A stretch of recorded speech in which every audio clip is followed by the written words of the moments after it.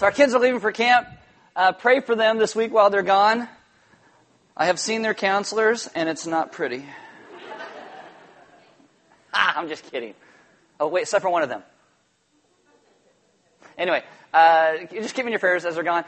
Yesterday, what's Sunday? My week has been all messed up this week. Friday, I was driving out the parking lot over here, and there's some guy standing in front of our sign, like, I thought he was taking pictures, and he was playing Pokemon. And I'm like, because as soon as he just starts walking away, and I'm like, oh. And then I'm out here on Industrial, whatever that street is down there. I'm driving down it, and there's a guy, and he's walking down on the opposite side of the street, but he's walking down it, and then he walks right in front of me. And I'm like, oh, and he's Pokemon. Seriously, people? I understand for some of you it's a cultural phenomenon. I'm too old for it. I never played it, and I just think you're all weird. And I'm not even going to ask if anybody else is with me, because people will raise their hands, and you won't care. So, again, make sure you pray for the kids at camp. We want to make sure you guys do that. If you are newer to Element, welcome. There are Bibles in the back. If you don't own one, you can have one. If you forgot one, you can use one. There are sermon notes on all the communion tables around the room. Look like this. On the inside, you'll get some notes and questions. Go a little bit deeper into what we're talking about today. If you have a smartphone, you can download an app. It's called YouVersion. Click on More and then Events in YouVersion. It will come up by a GPS in your smartphone. You will get sermon notes, questions, verses, announcements, all that goes along with today's message. My name is Aaron. I'm one of the pastors here. Why don't you stand with me? Reading God's Word. This is Acts 9, verse 19b. It means it's the second half of 19 and 20. It says, for some days he was with the disciples at Damascus, and immediately he proclaimed Jesus in the synagogue, saying, he is the Son of God. Let's pray. Father, this morning I ask that you would teach us what it means to be a people who proclaim Jesus as the Son of God. That we would live in ways that lift you up and not ourselves. That would lift up your wisdom and your calling in our lives and not, again, ourselves. That we would live and walk in the ways of your grace, understanding how you have saved us and called us. And be with us today as we learn about this. Amen. Have a seat. All right, so this is the book of Acts. This is week 26 in the book of Acts. You have just under 2 months until we're done with the first half. So if you've been here the entire time, way to go. You almost made it. Some of you have had babies during this time, so you have Acts babies. Acts babies. We're going to call them those. Just like we had like Genesis babies and Song of Solomon babies, and you got Acts babies. Going through the book of Acts, we want you to see the beginnings of the early church, what God did, how He moves His grace forward. We also hope that one day, if you leave the Santa Maria area or you leave Element because I made you mad for some reason, which is bound to happen, by the way, at some point, because it just does, you will know what to look for in a church. And we say look for because no church is going to do all of these things perfectly. Obviously, you want to be in a church that loves Jesus and that preaches truth, but also a church that is humble enough to admit their mistakes, but strong enough to stand by the vision that God has given it when everything wants to push against it. Today, we're going to talk about a passion that comes from understanding Jesus and the great salvation that He has offered to us. We believe a church must live in this passion so the truth of Jesus will live in and through us in a spirit of humility and grace. Now, today is probably going to be one of the shortest messages I have given you in the last 2 years. I say that, but then I ramble a lot, so it may not, but I really think it's going to be. So, Merry Christmas to you. You're actually going to get another one of these at the end of the book of Acts, and I try and tie this back together really quick. But so, also today is going to be one of those days I give you some theology. Some of you are like, yay! And some of you are like, oh dear God, why did I come this morning? I get it, okay? But whatever it is, just go with me. Open your Bibles to Acts chapter 9. The Apostle Paul at this point has been knocked on his butt by Jesus, blinded, led by the hand into Damascus, and someone who would have once been Paul's enemy prays for him so that Paul has his sight restored. While he is blind for these 3 days, Paul has time to think about who Jesus is because Jesus reveals Himself to him. Jesus reminds Paul of who his God was supposed to be and how Paul had been living and what Paul had been doing. And I think that when Paul begins to see this, he starts to have a little bit of remorse for what happened in his life because Paul had been persecuting the church of Jesus. Now, the word for church in the New Testament is this word called ecclesia. The most common usage of the word ecclesia up until the church started using it for itself was a political term, and it meant an assembly of citizens. What would happen in the Greek world is you would have a herald in the city, and they would go out and they would blow a trumpet. better than that, obviously, and much louder, kind of like when people complain the guitar solo is too loud, kind of loud like that. And people would hear it, and they would come and they would join together in the assembly, in the ecclesia. A lot like voting today, citizens would come together for a purpose. Now, people outside the church constantly called their gatherings, these assemblies, these ecclesias, all the way until the late 4th century. The word ecclesia, they actually had an ecclesia in Athens. And it lasted from 508 BC to the early 4th century AD, during the time of Diocletian. Now again, much like I said voting today, it's just like voter turnout. They'd go out, they would they'd blow the horn, and only about 1 in 7 people would show up. So these 1 in 7 people, when they had matters for the ecclesia to decide, those 1 in 7 got to decide matters for everybody else. Go democracy. Like build a wall, or legalize pot, or take everybody's guns away, whatever. This is why you need to vote. So knuckleheads don't decide for you. You get to go out and do that. Now, in the classical usage, ecclesia is the most inclusive word that they had. Ecclesia comes from 2 different words, which is ek, which is out of, and kaleo, which means to call. So you were called out of, or called from, called forth. And this had great meaning to Christians, and this is one of the reasons they took it on, because they believed that they were those who were called out of the world by God to live differently in the kingdom of God. In the Greek world, ecclesia was never used for a gathering of a religious group until Christians took it on themselves. Like even today, like now when we say the word church, we have so taken the word on that when people think of church, they think of something like this, right? I mean, I know Hoosier sings "Take Me to Church." It's not the same thing. If you ever heard, maybe you don't know. Anyway, but when we think of church, we think of this. When the Old Testament was translated out of Hebrew into Greek, it was this translation called the Septuagint. And when they came through, there's this Hebrew word, and it's called kahal. And it's like, how are we going to translate this? Because the word meant an assembly of the people. Genesis 48 verse 4 has this idea of the assembly of God's people. And so how are we going to do this? And they decided that when it was an assembly of people, they would use ecclesia for that. But when it was a place, like where they gathered together, they would use the word synagogue. And so you get into the Greek New Testament and you see the same thing. When it refers to a place where they're gathering, it's synagogue. When it refers to people gathering together, it is the word ecclesia. Ecclesia. And so this word ecclesia comes to be used 23 times in the book of Acts. When Jesus shows up, as Paul is heading to Damascus, Paul has these letters to go into the synagogues to try and find the people who called themselves the church in these synagogues, to root them out and take them back to Jerusalem. In Acts 9:4, Jesus says to Paul, "Saul, Saul, why are you persecuting me?" Again, this tells you that Jesus so identifies with his people, with his church, with his ecclesia, that an attack against it is an attack against him. And that, again, should bring you great comfort, because God notices when you are attacked for his name. In Acts 9, Paul's life begins to change because he understands what Jesus has been doing. And as soon as Paul gets it, as soon as he believes, he prays, he is baptized, and this is then what happens. Acts 9, 19, and 20, which you read at the beginning. For some days he was with the disciples at Damascus, and immediately he proclaimed Jesus in the synagogue, saying, "He is the Son of God." So where does Paul go to preach this message? I just read it. Come on. Synagogue. There you go. Why? Because it's a gathering of the ecclesia. It's a gathering of the church coming together.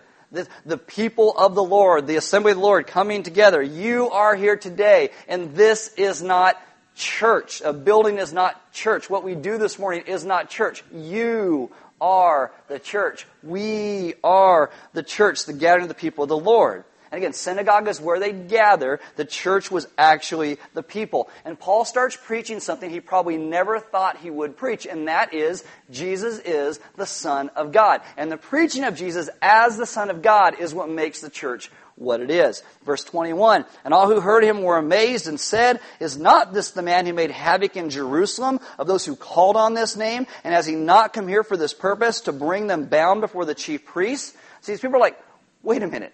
What is this guy doing? Wasn't he coming here to stop the people from doing exactly what he is doing? They're like, mind blown. This makes no sense. What is going on? Verse 22, but Saul increased all the more in strength and confounded the Jews who lived in Damascus by proving that Jesus was the Christ, the Messiah, the Redeemer, our Savior. There becomes a new sense of excitement in the early church because the guy that used to want to kill us is now on our side. It'd be like Hillary Clinton joins the NRA. NRA would be like, wow, look at that. That's amazing. It'd be like Donald Trump goes and helps out in a soup kitchen. It'd be like, wow, he's helping out in a soup kitchen. Like Bernie Sanders opens a savings account.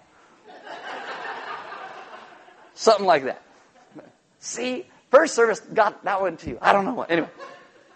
Paul, you got to understand, he wasn't really on anybody's side but Jesus' side. I mean, too often we want to come in and draw a line, so God's on my side, and this is why we're doing this. That's a horrible way to look at it, because there is really only one side. And it is God's, and it is not yours. People have murdered other people claiming the name of God. That is taking God's name in vain. We do not get to drag God into our causes. There is one cause. It is God and His glory. And out of that comes everything else. It starts and ends with God and His glory, which results in good news to God's people. What does Paul preach? He is the Son of God. Why? Because that brings glory to God. That's it. And when I say that, a lot of you don't get that, because you've grown up hearing that. This is really the first time in Christianity this title started to be used and understood fully. And today we say it because that's how we all just, Jesus, He's the Son of God.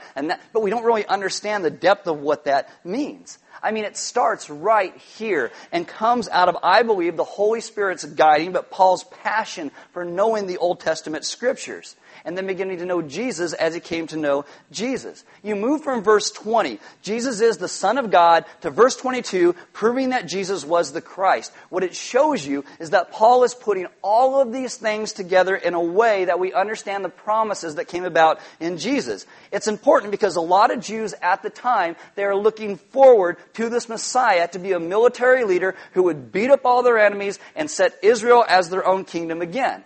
I talked about this a couple months ago. In Acts 5:36, it says, "For before these days Theudas rose up, claiming to be somebody, and a number of men, about 400, joined him. He was killed, and all who followed him were dispersed and came to nothing." Theudas said, "I am a Messiah. I'm a Christ." Theudas Christ.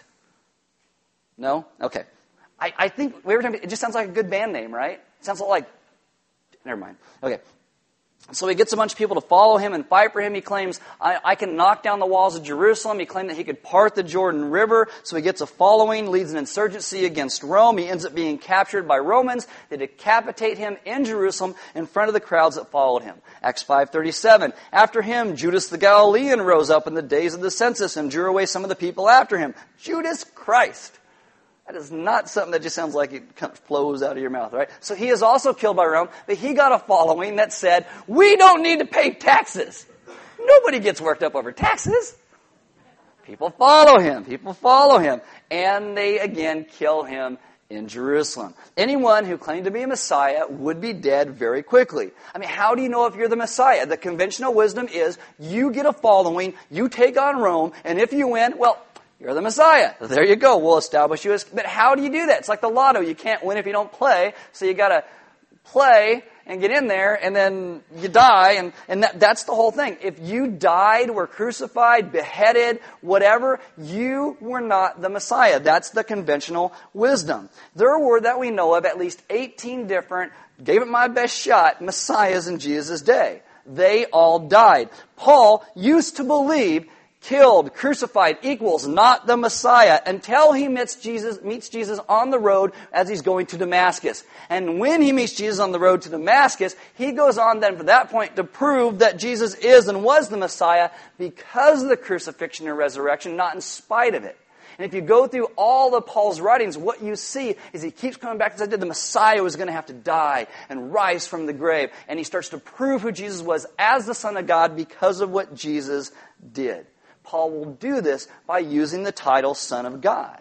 Now, in the New Testament, you typically see two titles side by side. You see Son of God and Son of Man. And when we hear that, we usually think like Son of God refers to Jesus' divinity, and Son of Man is like his humanity. Like Muhammad Ali had like float like a butterfly, sting like a bee. Float like a butterfly is his footwork, and sting like a bee is when he rope-a-dopes and punches you in the face. Right? But for this, Son of God, Son of Man, they were both terms of divinity. And people understood Son of Man. Like R.C. Sproul, he writes this. He says, the chief significance of the title is that it refers to an Old Testament personage, a heavenly being who dwelt in the presence of the Ancient of Days and was sent from heaven to descend to earth for a mission. So they all kind of understood Son of Man and what that meant. And so the Son of Man now, Paul will talk about how he sends you on the same mission that he was on, to go and speak about the kingdom of God. But Paul starts with Son of God because it's deeper and it's much more profound, and he teaches and he defends and he preaches this. Son of God was used 4 different ways in the Old Testament. And the first way it was used, it's used of angels. Angels are called sons of God. They're created beings, but they're not divine. In Job 1:6, it says, now there was a day when the sons of God came to present themselves before the Lord. That refers to angels. It was also used of the nation of Israel as a whole. The nation of Israel is called the Son of God. God redeems that nation. He adopts them. He calls them out. He brings them to himself. The whole corporate nation, Son of God. Exodus 4:22 and 23. Then you shall say to Pharaoh, thus says the Lord, Israel is my firstborn, and I say to you, let my son go that he may serve me. Kings in the Old Testament were sometimes called sons of God. In Psalm 82, verse 6 and 7, mockingly, God says, you are gods, sons of the Most High, all of you. Nevertheless, like men you shall die and fall like any prince. God's like, you think you're something? You're not. That's how it works. And then you have the Messiah, uniquely as the Son of God. The Old Testament walks through some of these things, but you see it much more fleshed out in the New Testament.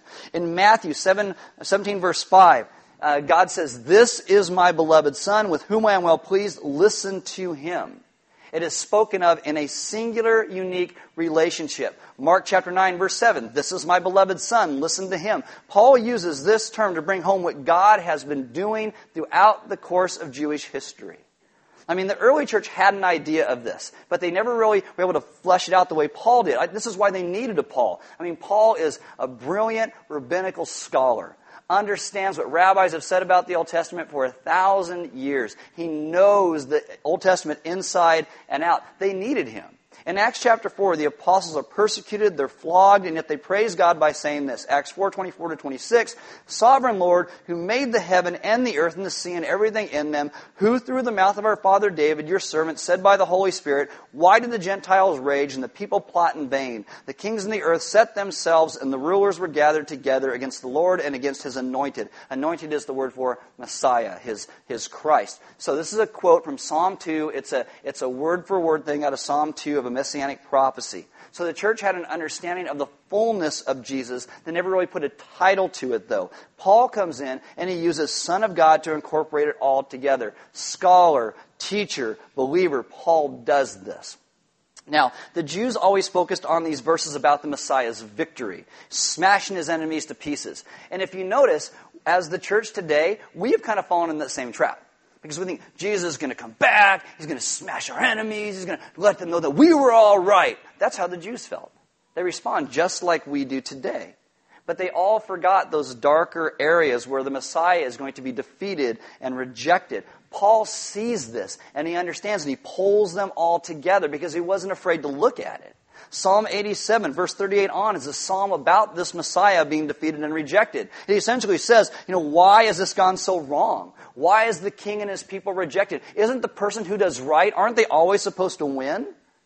Paul sees this and fuses it with this messianic understanding that Jesus is going to suffer as the true Son of God. And Paul will connect this in his writings with Son of God, with Jesus' obedience going to the cross and his resurrection. All of this are the full understanding of obedience to the Father. In the Scriptures, the idea of sonship is usually related to the idea of obedience. And I know when I say the word obedience, we're Americans, and American culture, we hate the word obedience. We're America, we're free. It's like, I'm going to drink beer at 2 a.m. and light up my fireworks. Woohoo! America! Right? That's what we think, because we're like, hey, we're free, we can do whatever we want to do. Paul, what he does is he sees the obedience of Jesus. And he says, this is what brought about this sonship. And there is nothing sinful or ugly about the word obedience. It's actually a beautiful word. In Matthew 7:24, Jesus says, everyone then who hears these words of mine and does them will be like a wise man who built his house on the rock. Which means the streams can rise and the winds can blow and everything can beat against the house. But when everything is done, it will still stand because we have been obedient to Jesus' words. In John 8, Jesus says to the religious leaders, he says, you are sons of your father the devil. Why? Because they were disobedient to God's call. And so Paul starts and he fleshes this out by teaching that Jesus is uniquely the Son of God in the sense that he, of all people who have ever lived, was completely obedient to the Father. And because he was sinless, he has the title Son of God. In his ministry, Jesus not only bore our sins on the cross, but lived a perfect life in the obedience to the Father through the power of the Holy Spirit in order to restore fallen humans to their original state of grace. And it is not only through the grace of God that humans are then saved, but it's through that grace that we live day by day by day and are sustained day by day by day. Paul understands this grace probably better than anybody else. Jesus, as the unique Son of God, brought righteousness to him, just like he brings righteousness to all of us as the Son of God. We now get to be adopted into God's family because of what Jesus did as the Son of God to bring us in. That's the gospel. Jesus lived the life that we should have lived. He died the death we should have died in order to bring us to God. Only God can fulfill the demands of God, Son of God. John 3:16. I always call it the football verse because if you watch like any Super Bowl, there's some dude in blue hair on the side of the football field going, John 3:16! Right? And everybody's like, well, I don't know what in the world that means, John. This is John 3:16. For God so loved the world that he gave his only Son, that whoever believes in him should not perish but have eternal life. Now, for years, until you got modern translations, which I think translate the word better, you had the only begotten Son of God, which confuses a lot of people. If you ever run into a Jehovah's Witnesses, they're thoroughly confused with the word begotten. They think it means that God made Jesus, or because he was born, he wasn't really God from eternity, or something like that. That's not what it means. I mean, Paul tries to flesh this out better for you in Philippians chapter 2, verses 5 through 8. He says, have this mind among yourselves, which is yours in Christ Jesus, who though he was in the form of God, and form of God translates to very nature of, that he was God in the flesh. He says, he did not count equality with God a thing to be grasped, but emptied himself by taking the form of a servant, being born in the likeness of men, and being found in human form, he humbled himself by becoming obedient, there's the word again, to the point of death, even death on a cross. Form of God, very nature of God, humbles himself, becomes a man, was obedient to God. Jesus was God in the flesh, Son of God. Now, the early church even made a decree to talk about this and sing about this so people would know. It's called the Apostles' Creed. This is the beginning of it. I believe in one God, the Father Almighty, maker of heaven and earth, and of all things visible and invisible, and in one Lord Jesus Christ, the only begotten Son of God, begotten of his Father before all the worlds, God of God, light of light, very God of very God, begotten not made, being of one substance with the Father, by whom all things were made, who for us men and for our salvation came down from heaven. Begottenness, what it refers to, is the eternal relationship that the Son has with the Father. He is the only one who was ever uniquely the Son of God. And so when Paul goes into the synagogues and he preaches to the ecclesia, the gathering of the church, what does he preach? Son of God in its fullest understanding, because he now understands what all of his brothers were missing. Got it? Like, no, listen to the podcast. Do it all over again. Verse 21. And all who heard him were amazed and said, Is not this the man who made havoc in Jerusalem of those who called upon this name? And has he not come here for this purpose, to bring them bound before the chief priests? But Saul increased all the more in strength and confounded the Jews who live in Damascus by proving that Jesus was the Christ. Paul is excited. He has a passion of what he now understands, and he wants everybody to understand it. He goes to the synagogues, lays out the case for Christ long before Lee Strobel ever showed up. Okay. They ask questions. Paul would answer those questions. Jesus is now our high priest. He will forever be our high priest because he is eternally alive. The high priest in Jerusalem, he's just a man, but Jesus is the Son of God. And Jesus, our great high priest, as the Son of God, gave Paul a mission and gave all of us a mission as well to speak about this with passion. And people were amazed, but it didn't last. Verse 23, when many days had passed, as time does, the Jews plotted to kill him. Why did the Jews plot to kill him? Because of what he's proclaiming. Jesus is the unique Son of God. The Messiah's job isn't just coming to destroy Romans. The Messiah's job is also to save us and Romans. Well, how dare you say that? We got to get rid of this guy. And this is still the same thing that gets people angry today. this unique, exclusive claim that Jesus is the Son of God. This is what we preach. There is no other way. Jesus is the Son of God. He brings a relationship between God and man. We preach Jesus as the Son of God. Verse 24, but their plot became known to Saul while they were watching the gates. They're watching the gates day and night in order to kill him. But his disciples took him by night and let him down through an opening in the wall, lowering him in a basket. At this time, a lot of homes were built into the walls of cities, so they take Paul, put him in a basket, lower him out so he can run away and be safe. I think it's really amazing that you have Paul, who writes most of the New Testament, most of it. He's remembered and venerated above most of the apostles, starts his ministry by running away and being lowered in a basket out the window so he can get away. I am sure that Paul thought, if I get this, other people will get this. Now that I'm just going to explain it, and everybody's going to get this message I'm proclaiming. Surely other people are going to get it. Now, if you're a believer in Jesus, there is a day when you believed in Jesus. And hopefully, you are really excited about it. And you're like, man, if I get this, I want to tell people about it. They're going to be, oh my goodness, they're going to be like, just like me, so excited. And what happens? Most of them don't care. They're like, so, whatever. And you're like, no, look at this passion. And eventually your passion starts to fade because no one is as excited about it as you. Guys, don't let your passion fade. So one of the things interesting about Paul is this happens, but his passion doesn't really fade. I mean, almost to show, I think, sometimes in this, is that human pride and boasting is always turned on its head so that God is the one who is glorified, and His glory always shines through. I mean, next week what you'll see is that Paul's passion, it's not diminished. He's going to go into Jerusalem. He's going to start meeting some of the apostles there, and they're all afraid of him. They're like, think it's like some ploy. He's going to get inside, find out who we all are, and arrest us all. So they're really kind of afraid of him. They send him again to Caesarea and then over to Tarsus. N.T. Wright says there may even be a bit of irony at the end of chapter 9 because it wasn't until Paul left that the rest of the believers could have a little bit of peace. Because he's so like, we're going to talk about this, we're going to go, Jesus! And like, oh my goodness, who brought this guy to the party? Really? This guy. Now, really, for us, when you think of Jesus and His claims, what are you passionate about? Where has your passion kind of been pushed back because other people weren't as passionate as you? Think about where it's kind of faded a little bit. I mean, I know you're not Paul. I know you're not educated in Judaism at its highest levels. Most Americans today don't even understand Judaism at all. But you know what you have? You have a first-class education in American culture because you live in it. You know Facebook and Twitter, and some of you guys even know other things that I don't know how to use, and that's okay. You know the Big Bang Theory, not the scientific theory, but the TV show, because you guys talk about it. Some of you guys even know How Harry Met Sally. I mean, you know some of these things, and it makes you qualified to speak about Jesus into our cultural context. All of us. I mean, the truth of Jesus does not ever change, but the cultural context does. It does. And so we must be a people who still speak of the unique Son of God, who came to restore relationship with God and mankind. And when that is restored, we can have restored relationships with other people as well. See, like Paul, if God has saved you, be passionate. Be excited about what He has done. Speak of it. Tell your story. Maybe one day you'll have to be let outside from someone's window in the back of their house so people, when they're chasing you down. How awesome would that be? You're like, not so awesome, but okay, yeah, I get it. And it's not because people are mad at you because you're telling them how to vote or lifting up your political candidate.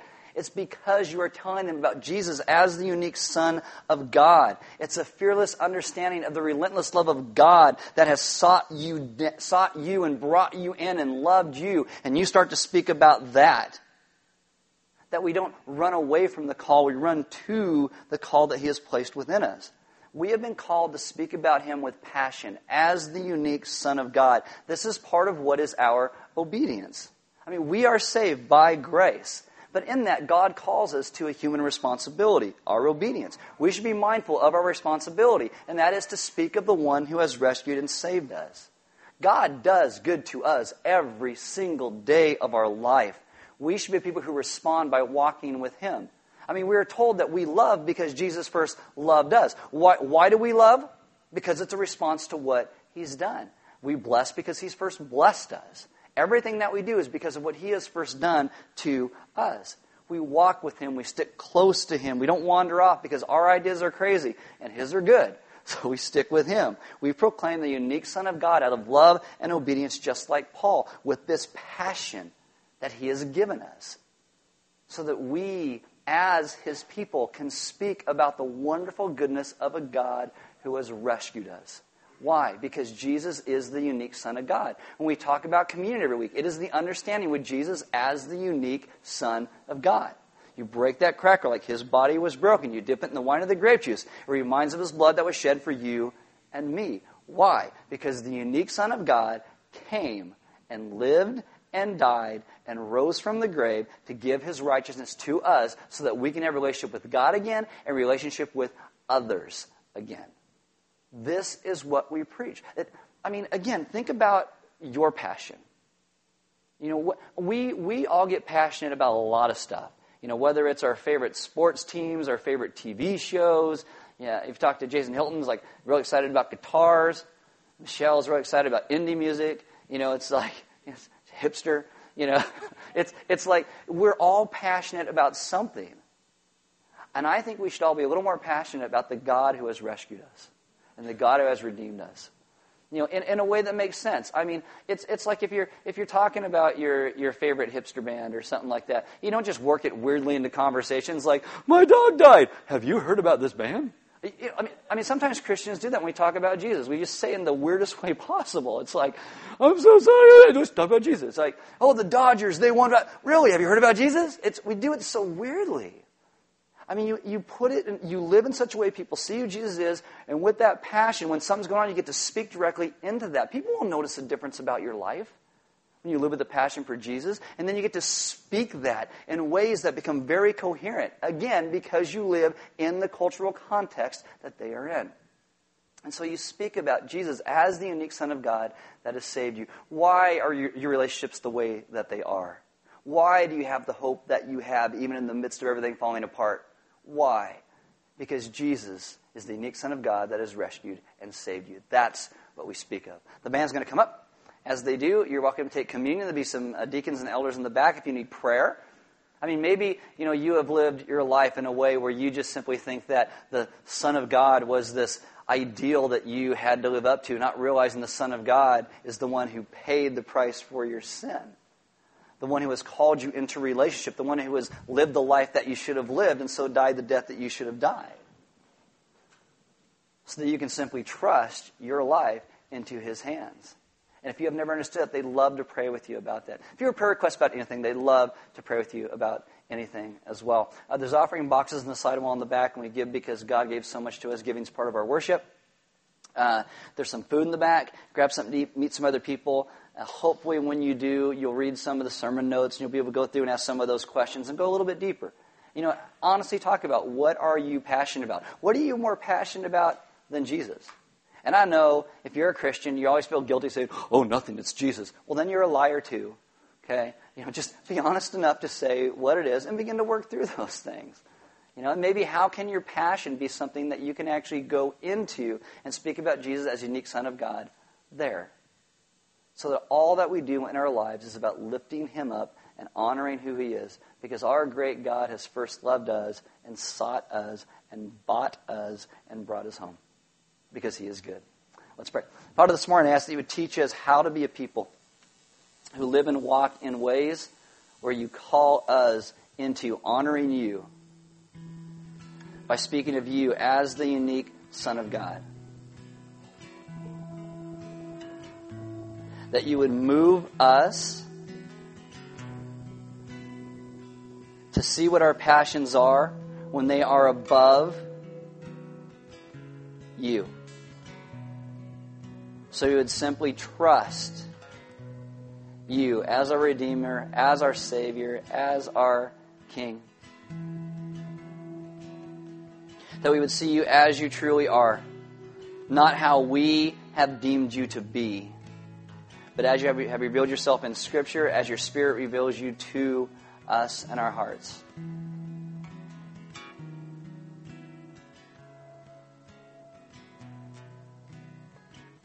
Have us live lives